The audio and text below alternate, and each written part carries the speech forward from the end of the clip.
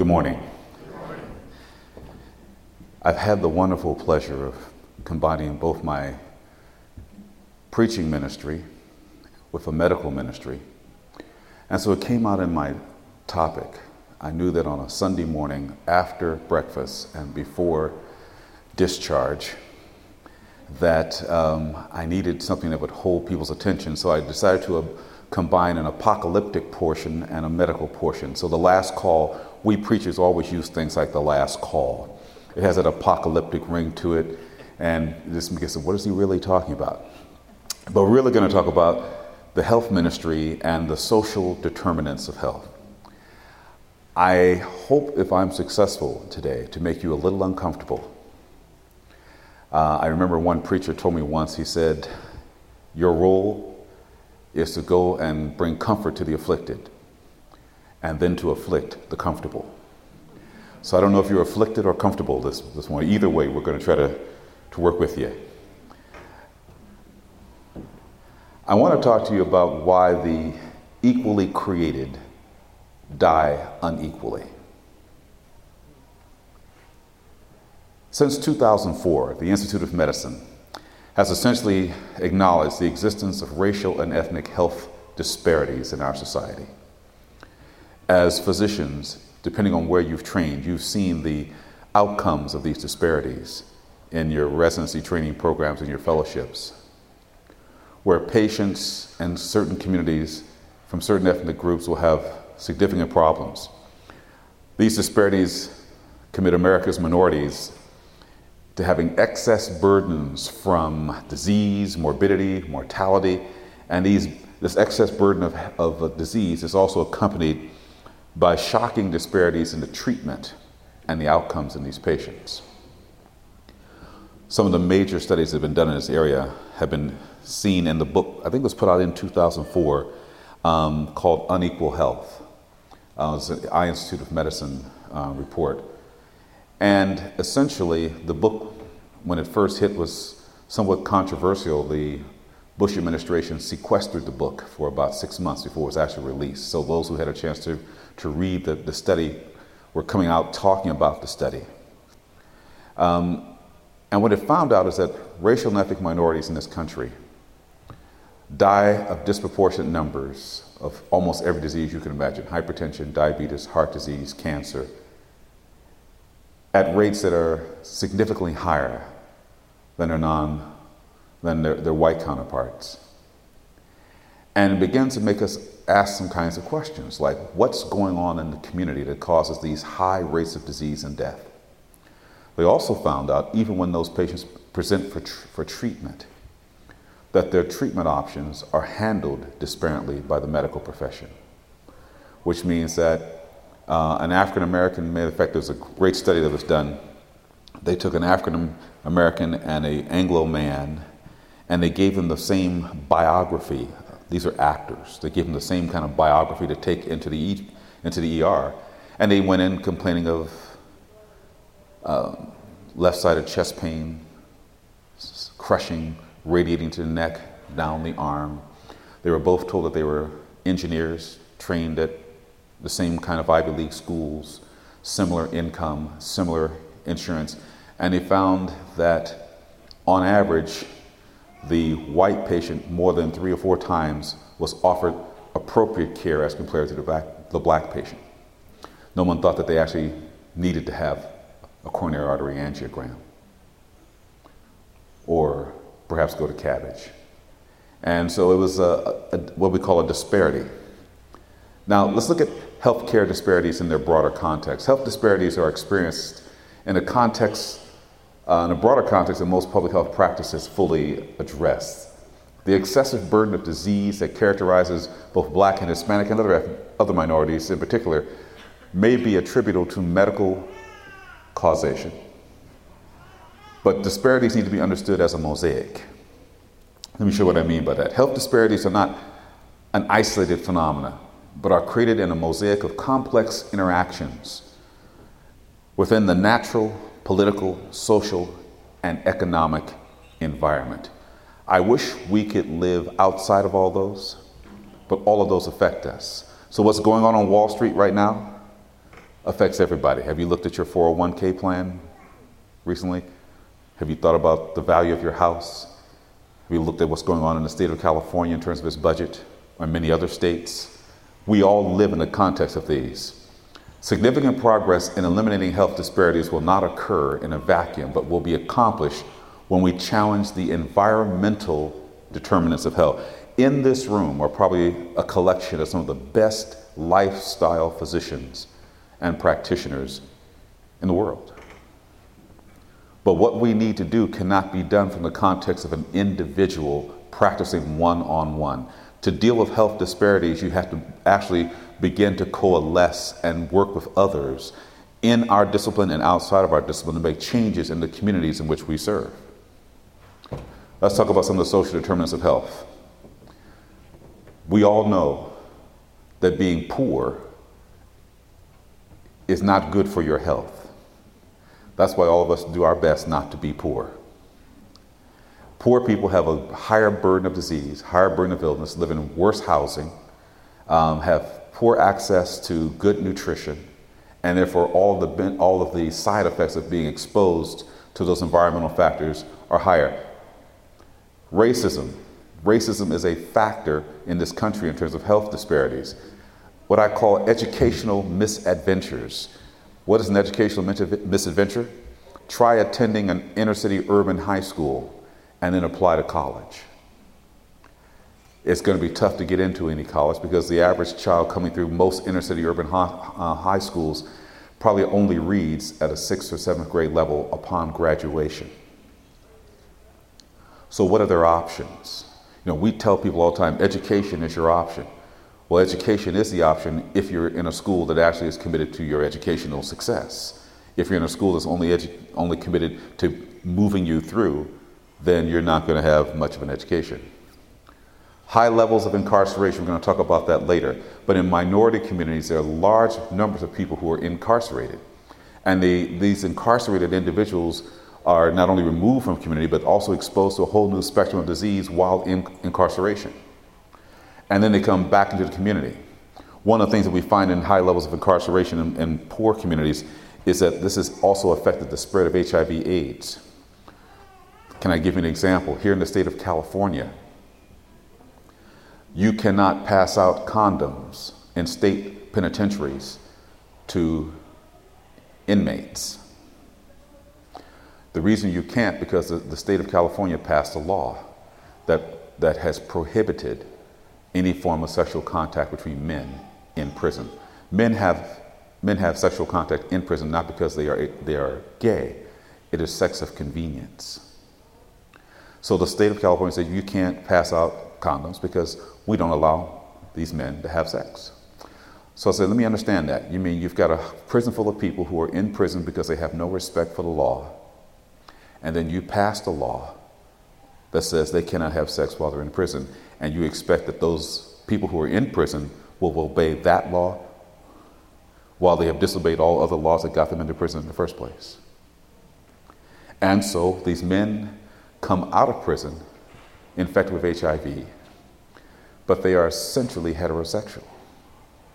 And so they take the disease back into communities and infect women, who then infect children. And so incarceration for minority communities has a major impact upon the HIV spread in those same communities when these men come out of jail. Low self-esteem is another social determinant. When people don't feel good about themselves, when their image about themselves is negative, they have negative habits. If you don't care about yourself, then you don't care about others. So why would I hesitate to shoot you in a drive-by when I don't think I'm going to live past my 16th birthday anyway? Urban overcrowding. I'm sure you've seen studies about the impact of urban overcrowding in terms of health status. When you put too many people in too close a proximity to each other, you just begin to create a lot of stress and spread infectious diseases that are very communicable. Malnutrition in poor communities is not the same as you see malnutrition in other countries. Malnutrition in America, for the most part, is caloric excess. It is a great availability of food to the masses, and especially poor food and junk food. Inside most poor communities, you can always find a McDonald's, a Jack in the Box, a liquor store on every corner. It's hard to find an actual supermarket that has groceries and vegetables and fruit that are available at good prices. So when you take a patient in your office, if you're having a patient who are coming from poor communities and you give them a lifestyle prescription that included good nutrition and diet, when those folks go back into the communities where they came from, they're not going to find any of what you've asked them to find accessible at a price that they can afford. So let's look at the desperate environment that some of the patients we are going to deal with live in. We talked about poor education, and a dysfunctional school-home nexus leads to dropouts. There's a school about 100 miles from here in Los Angeles called Crenshaw High. Crenshaw High has a dropout rate somewhere around 50 to 60% of its students who start as freshmen drop out before they become seniors. Students who drop out are more likely to live poor, and students who drop out of school are more likely to become arrested because they have no education. They have no way to earn a living. What do you expect them to do? And they will tell you, well, crime's all I had as an option. So I slung drugs for a living. I got into extortion for a living. I joined a gang. Poverty spawns malnutrition, obesity, isolation, violence, and overall poor health status. Let's look at race disparities in education. White adults were more likely than blacks and Hispanic adults to have a college degree. Here's some numbers. 33% of white adults have at least a bachelor's degree in 2005, while only 17% of black adults and only 12% of Hispanic adults had such degrees. 49% of Asian Americans had at least a bachelor's degree in 2005. How about income?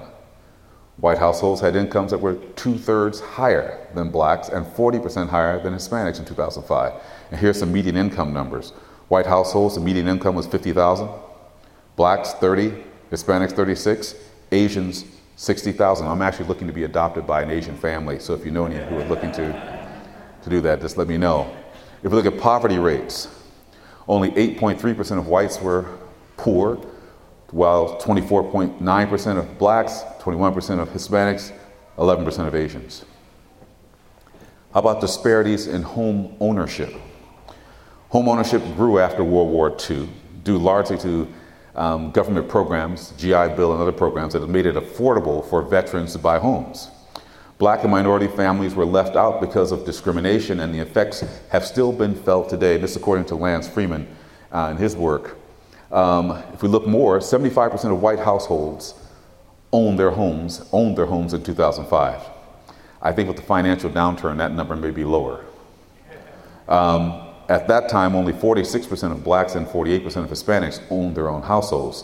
These racial gaps have probably increased over the past 25 years, and home ownership is the way that most people begin their pathway to financial wealth and financial independence, by owning their own homes. But for many minorities, this never happens.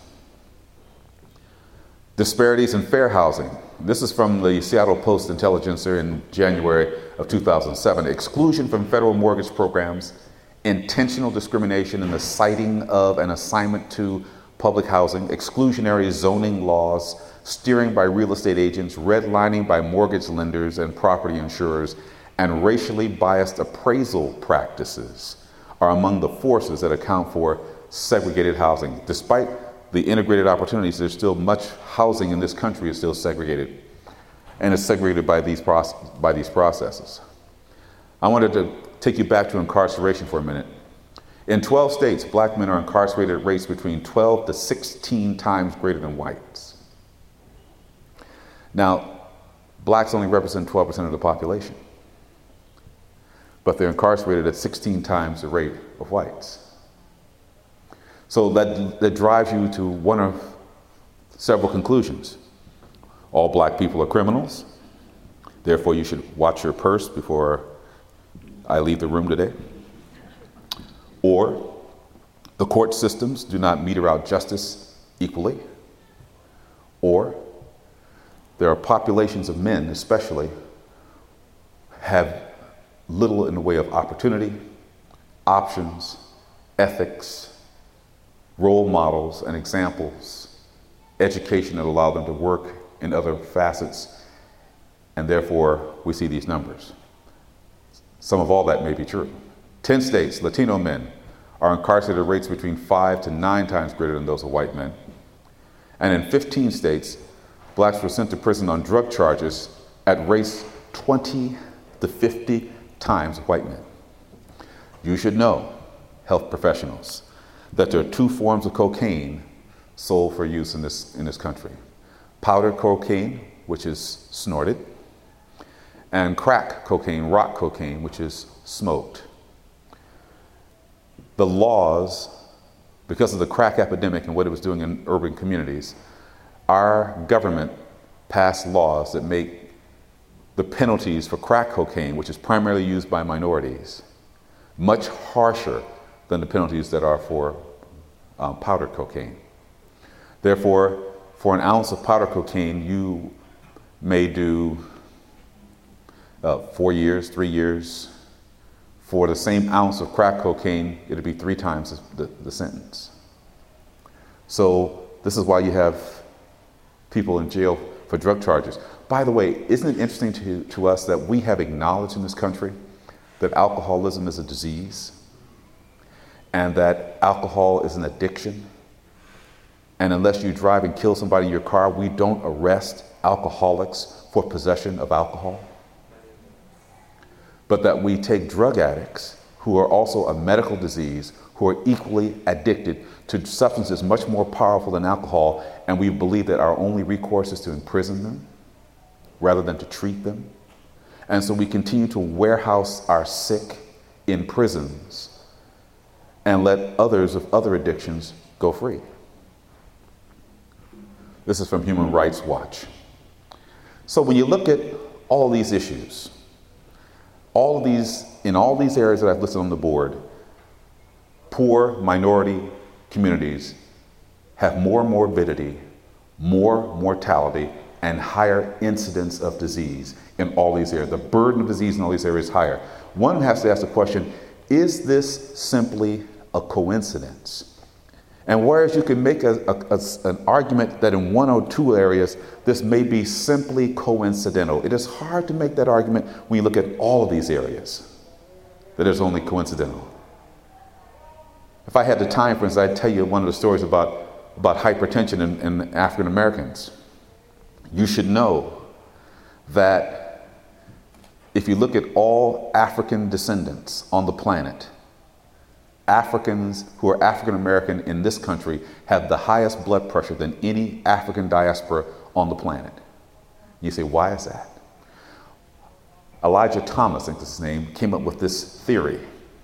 And his theory was, if you look at the Middle Passage years, the years in which slaves were brought from Africa to the United States on ships, there was a environmental and biological advantage to being a high sodium retainer, because the major reason people died across those ships was dehydration. Imagine being stacked up in boats, laying in racks with the excrement from those at the top flowing down to those at the bottom, and being allowed to come up once a day to get air so they could clean the whole of the boat, and they splashed seawater on the slaves, and they got a little drink of something.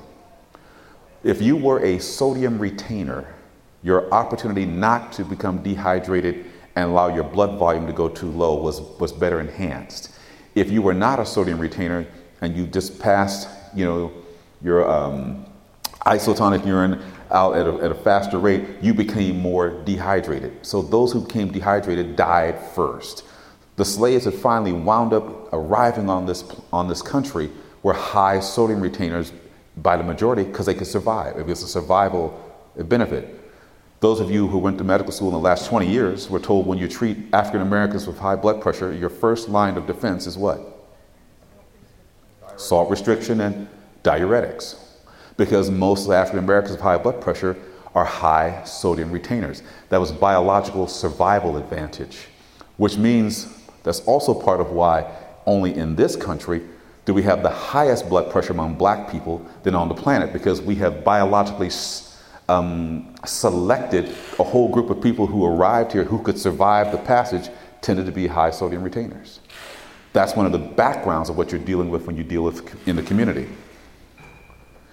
So I want to talk about planned obsolescence just for a moment. What do I mean by that? I'm basically saying when you see all that list of diseases, I believe the reason why these diseases are allowed to have such a high burden of disease in our communities is because of planned obsolescence. Now, what do I mean by that?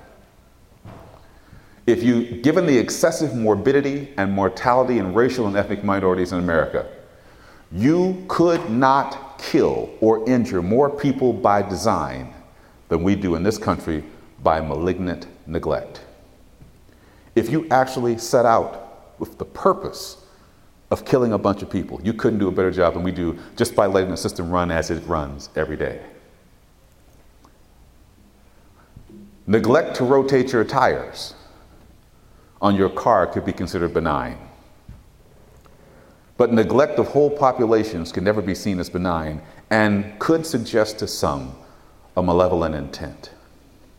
And that's what we're up against as ministers, health ministers of the gospel, when we look at populations and say, how do we minister? I was having a conversation earlier with one of my colleagues here. We were talking about the whole notion of our wellness and lifestyle centers, and I've been associated with some. Some of you have been also. One of the biggest criticisms that we all in the lifestyle ministry understand is that most lifestyle ministry programs, both residential and outpatient programs, are only geared to those who can afford them, because most of them are self-supported. So if you're poor, on welfare, working in a plant, where the average American is in terms of economics, the masses of people who are in this country could never afford our inpatient or our outpatient residential lifestyle treatment. So while we talk about lifestyle ministries, we have to understand that if we don't think outside the box, our lifestyle ministry only goes to one segment of the American population, which is a minority segment, and ignores the rest of the population of those who are just marginally educated, marginally employed, or even the average person. The person who makes that average income of $50,000 is not going to pay you $5,000 to come into a residential program. They don't have it. It is not as much a matter of premeditated intent as a matter of failed surveillance, uncoordinated political processes, lack of public will, and the lack of genuine concern demonstrated by paralytic response. If you want to think about a perfect example of this in terms of our country, think about our response to Hurricane Katrina. If you think back to that, then I'll read failed surveillance, uncoordinated political process, lack of public will, lack of genuine concern. And that's what many people in our country see when they look at our government's response to their problems. And unfortunately, that's also what they see when they look at the church's response to community problems. The church can easily perpetrate this continued neglect if we only focus on individual lifestyle change. And I mean that with the word only. Jesus said, "This thou should have done and not left the other undone." Yes, we must be about lifestyle change. But I want us to begin to think about lifestyle change in a broader context of the society in which the people whose lives we're trying to change live every day. Our early Adventists who dared to support the abolitionist movement and the great temperance movement of the 19th century understood that freeing a single slave or bringing a single smoker or addict into recovery just wasn't enough by itself. They also attacked the institutions, the laws, and the societal norms that spawned those evils that they were now trying to save people from. So just helping one person's cholesterol, one person's blood sugar, one person's hypertension as individuals is not the total essence of the history and tradition of the Adventist health message. If we go all the way back to our early Adventist days, we also began to address the societal problems. We attacked smoking by not attacking smokers. We thought about the tobacco industry and what the industry is doing to people. And our greatest public health success in the last 50 years has really been the work that's been done in and around tobacco cessation. And it had very little to do with attacking smokers. It had everything to do with attacking the laws that how tobacco was used, sold, marketed in this country. I want to take you to Ministry of Healing and talk about the danger of complacency. Multitudes live in institutions and organizations that work, and leave to institutions and organizations the work of benevolence. They excuse themselves from contact with the world, and their hearts grow cold. They become self-absorbed and inexpressible. Inexpressible? Because unimpressible is what the word should be. Love for God and man dies out in the soul. Is it possible for us to become actually disconnected from the world? My colleague here in emergency medicine can't get disconnected because the world meets him at his doorstep every day. They just come in by the droves. But in private practice, I had the opportunity, if I wanted to choose that opportunity, I didn't have to meet the world. I could decide which category of patients I want to see. If I don't want to see Medi-Cal patients, I don't see Medi-Cal patients. If I don't want to see certain payer class, I don't see a certain payer class. And now with the advent of boutique medicine, where doctors can now say, look, for $5,000 a year, I'll take care of all your care. I'll even make house calls, but I won't accept private insurance. And there are people who are willing to pay for boutique medicine. They want a doctor they can call 24 hours a day. They want a doctor who comes and makes house calls. They want a doctor who has a nice, Starbucks located in his office. They want all the amenities without any of and they don't have to sit with those people in a waiting room. Ministry of Healing 195. Real charity helps men to help themselves. But true beneficence means more than mere gifts. It means a genuine interest in the welfare of others. We should seek to understand the needs of the poor and distressed and give them the help that will benefit them most. To give thought and time and personal effort costs far more than merely to give money, and it's the truest charity. Helping people to help themselves, that is empowerment. And our ministry, if you look at what Jesus said about his ministry in Luke, that he had come to unloose the burdens and the heavy load, to set the captives free. He was talking about empowering people. In our lifestyle ministry, we empower the individual to take care of themselves. What we have stopped doing, or maybe have not started to do yet, is empower communities to take better care of themselves. I can drive through certain communities, and I'll give you two separate communities in LA. One will be Bel Air. How many have ever heard of Bel Air? It's in the Los Angeles area, very rich community. And the other community will be Watts. How many have heard of Watts? Okay. When I drive through Bel Air, I will be hard pressed to find any advertising signs on the streets advertising anything, but certainly not advertising liquor or tobacco or other things of that nature. In Watts, however, almost every other billboard advertises liquor and tobacco. In Watts, there are two institutions that are most prolific on every corner are churches and liquor stores. In Bel Air, you're hard pressed to find a church because the average congregation can't afford the land to build one on. But when you do find a church, you won't find any liquor stores. You might find some liquor boutique, but they don't sell Budweiser there, right? They sell fine wines and other kind of things. So two separate communities with two different messages that are going to the residents of those communities. As an individual physician just working in your office, if you happen to be in Watts, you can't change what's going on in the milieu. You have to look at how you now connect with others to create a ministry that helps people to help themselves, that empowers a community to cast off the oppression of marketing and profiteering that happens on poor people all the time. So what I'm really talking about is a changed paradigm. I propose that the linking of the gospel ministry and the health ministry must also utilize an ecological and environmental approach.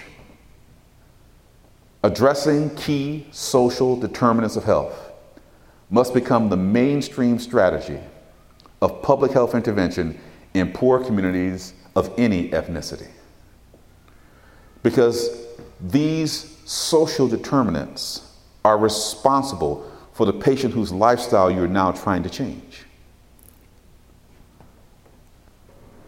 And I'm talking about an interdisciplinary collaboration between doctors, ministers, social workers, law enforcement, educators, all working together in communities, trying to make a change in the social milieu and the social determinants that those communities are facing.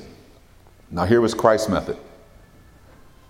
Christ's method alone will give true success in reaching the people. The Savior mingled with men as one who desired their good.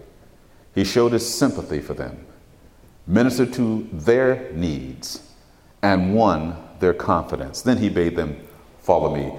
One of the problems that we've had in our churches is that too often we minister to the community's needs as we understand them and as we perceive them to be, and not minister to what their needs are.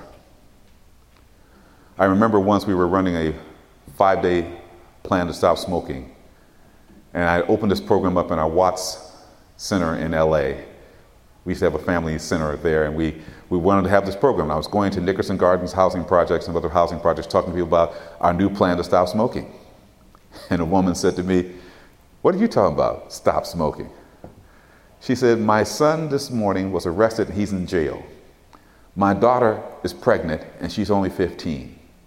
And now you want to take my cigarette away from me?" And what she was thinking is, stopping smoking is not my biggest issue. That's your issue. My issue is how my son is going to get out of jail. My issue is how I'm going to take care of this pregnant 16-year-old. What's going to happen to her? So what we were seeing as, well, we're going to change this woman's lifestyle, and by changing her lifestyle, we'll make her life better. She was saying, I don't think so. So it's not that we were wrong, it's just that we were irrelevant.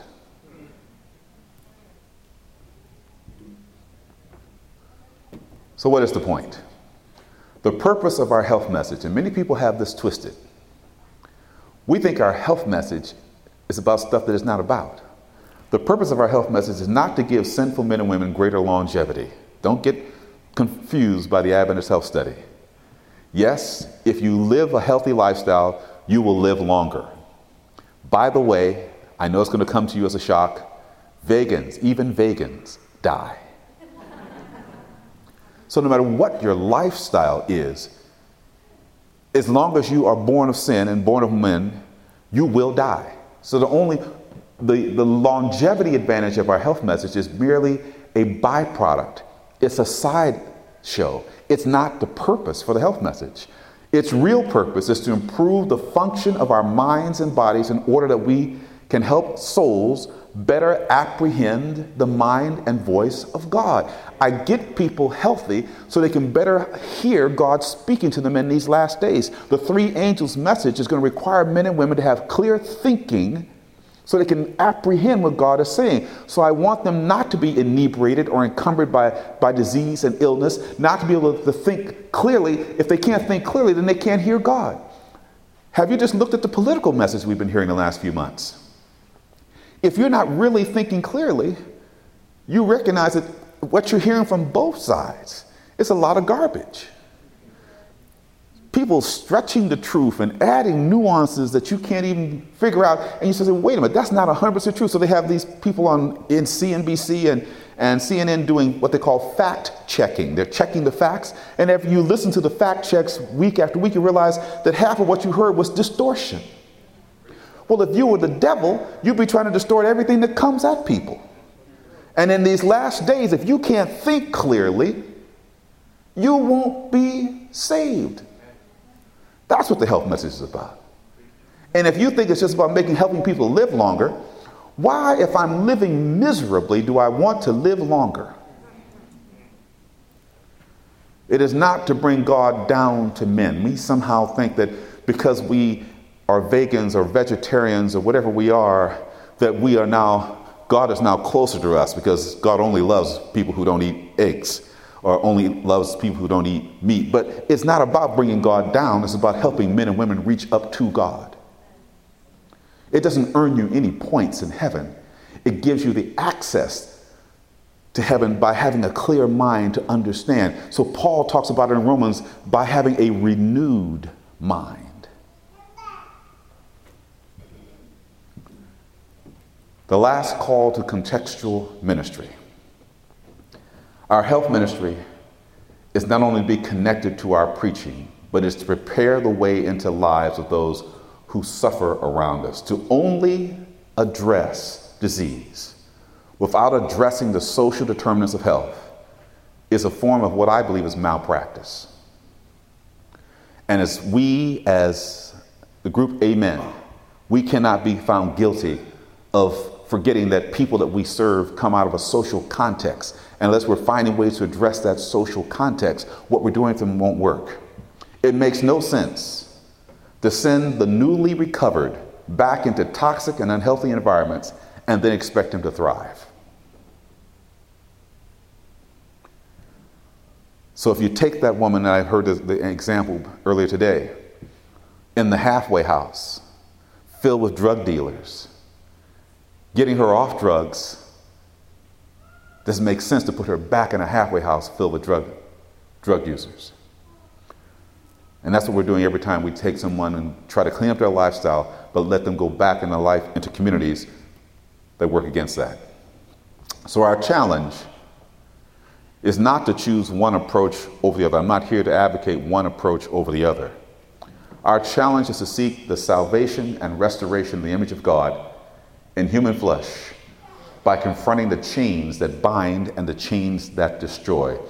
It is combining lifestyle medicine, the gospel truth, with empowered communities. This ministry cannot be done by any of us as individuals. You can see patients and talk about lifestyle all day in your offices or in small groups. But if we're going to change the social determinants in the communities where we serve, we must learn to link with people from other disciplines and then work for solutions that empower communities and do not impose solutions on communities. This is what we're teaching in public health. This is what unfortunately, we're not taught in medical school. And it's what we need to be teaching in our churches. The church should be the center of this societal change and should be the leader in that, working with the physicians and nurses and dentists who are in those congregations or around those congregations. So while we change dietary habits, we also work together in communities to make sure that food is available to those communities that is healthy and wholesome and cost effectively purchased. And if the only bananas that a community can buy come from a 5 and dime liquor store where they want to charge you 75 cents per banana, then what family is going to buy that food at those prices when they only see $1,000, $1,500 a month total in income? That is our challenge. The challenge of taking what we do for the individual and then asking the hard question, where did that person come from? Where are they going back to when they leave my care? One man said, where a person stands is wholly dependent on where he was sitting before they stood. Where people are in your office is wholly dependent on where they came from before they found you in your office. If we don't start thinking about these determinants that affect the health of people and health of congregations, then we will have missed our major opportunity. So no, we can never do away with lifestyle medicine. I am advocating that to our lifestyle individual medicine, we begin to think collaboratively in community about changing and addressing these social determinants. Thank you.